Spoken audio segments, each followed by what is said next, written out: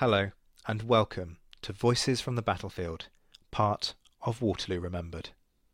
For the last 10 days, you've heard historians discuss a wide range of topics about the Battle of Waterloo, but as today, the 15th of June, sees the start of the actual anniversary of that short campaign, the focus of the Napoleon Assist is shifting to look more and more at remembrance.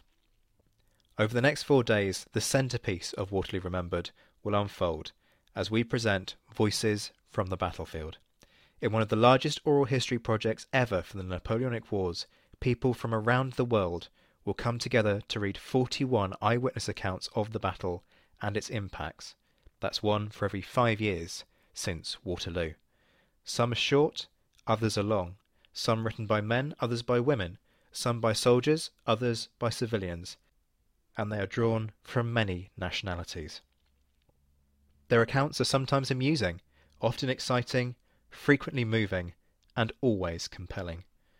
What follows, in a sequence of 41 separate instalments over the next 4 days, are the memories, the thoughts, and the feelings of those caught up in one of the most important events in European history. There is no better way to remember Waterloo. Our first extract is read by the Napoleonic historian Nick Lipscomb, a former artillery colonel, and comes from the memoirs of Thomas Creevey. Thomas Creevey was a Whig politician. He enjoyed a minor ministerial position in the Ministry of All Talents in 1806-7, but it was, like the ministry itself, short-lived, with the Whigs finding themselves in the political wilderness. Advancement for Creevey was simply not possible. And by the time the Whigs regained power in 1830 at the expense of the Duke of Wellington's somewhat fragmented Tory party, Creevey had indeed lost his seat, and he was therefore moved to a more obscure post within the Board of Ordnance. Creevey himself not a wealthy man. Indeed, the English diarist Charles Greville remarked that old Creevey is living proof that a man may be perfectly happy and exceedingly poor. I think he's the only man in society, he continued, who possesses nothing. Now, Creevey had married a rich widow with 6 children in 1802, and a lady by the name of Mrs. Ord. And when she fell ill in 1815, Thomas took her and her 6 offspring to Brussels in the hope that a change in scene and air would do her good. And as they enjoyed their extended vacation, news arrived of Napoleon's escape from the Mediterranean Isle of Elba. And within days, the city of Brussels began to fill with troops. By June, the realization that war was imminent and that the city of Brussels was sitting precariously on the operational map caught many families, Creevey's included, somewhat unawares. Creevey and his family remained, and he and his wife and 2 of the Ord daughters were to enjoy the Duchess of Richmond's ball on the 15th of June. Now, the first of my 2 accounts recalls a chance meeting between Wellington and Creevey in the Brussels Park opposite the British ambassador's house some 2 to 3 weeks before the battle itself. Now, Wellington knew that Creevey was a Whig, and he couldn't therefore resist in a quick political dig. Creevey recalled, "So he began to me by observing what a good thing it is for ministers that Grattan had made a speech in favour of the war." Grattan himself, of course, being another Whig politician who had decided to distance himself, shall we say, from the Whigs and support the Tories in the final struggle against Napoleon. To which Creevey replied that all ministers were always lucky in finding some unexpected support. And then I added the question was a nice one. "A question of expediency," said the Duke. "Granted," I replied. "Quite," said the Duke.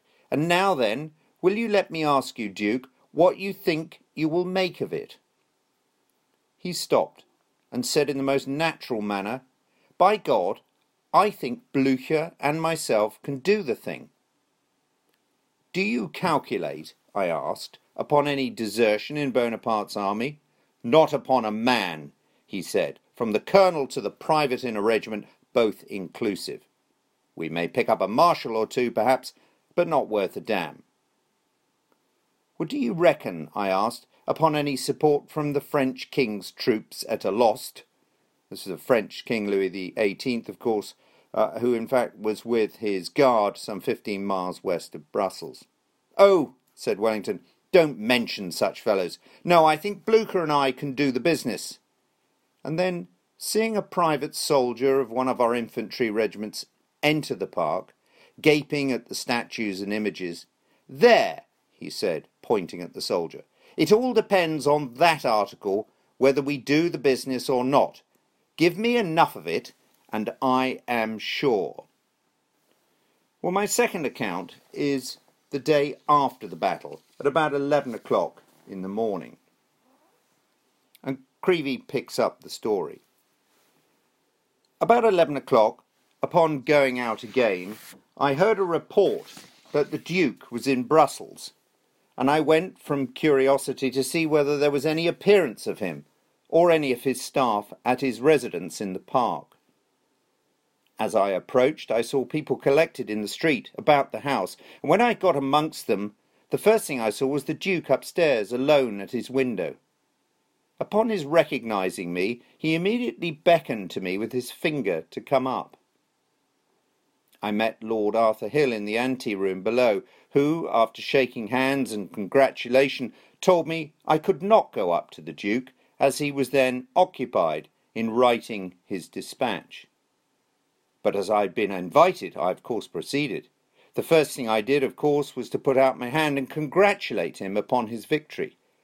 He made a variety of observations in his short, natural, blunt way, but with the greatest gravity all the time, and without the least approach to anything like triumph or joy.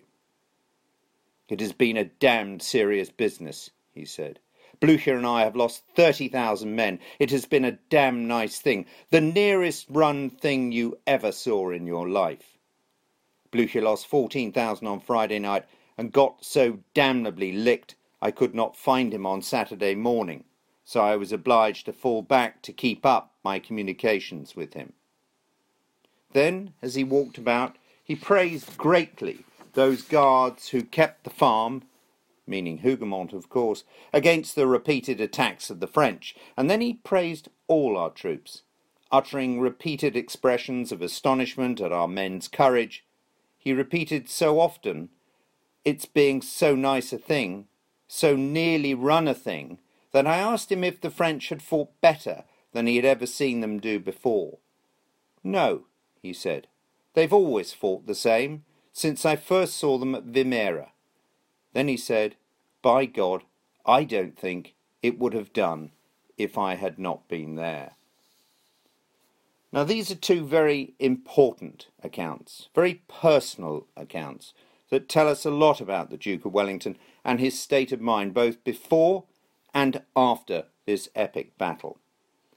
They are also a first-class barometer of the complex nature of Wellington the man.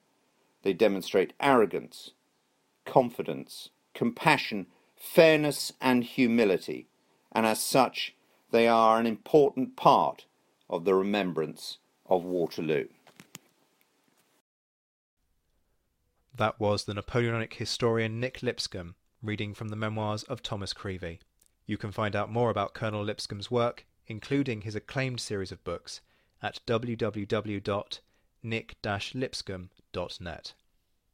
Stay tuned to the Napoleonicist, where more instalments of the Voices from the Battlefield series will be released throughout the day.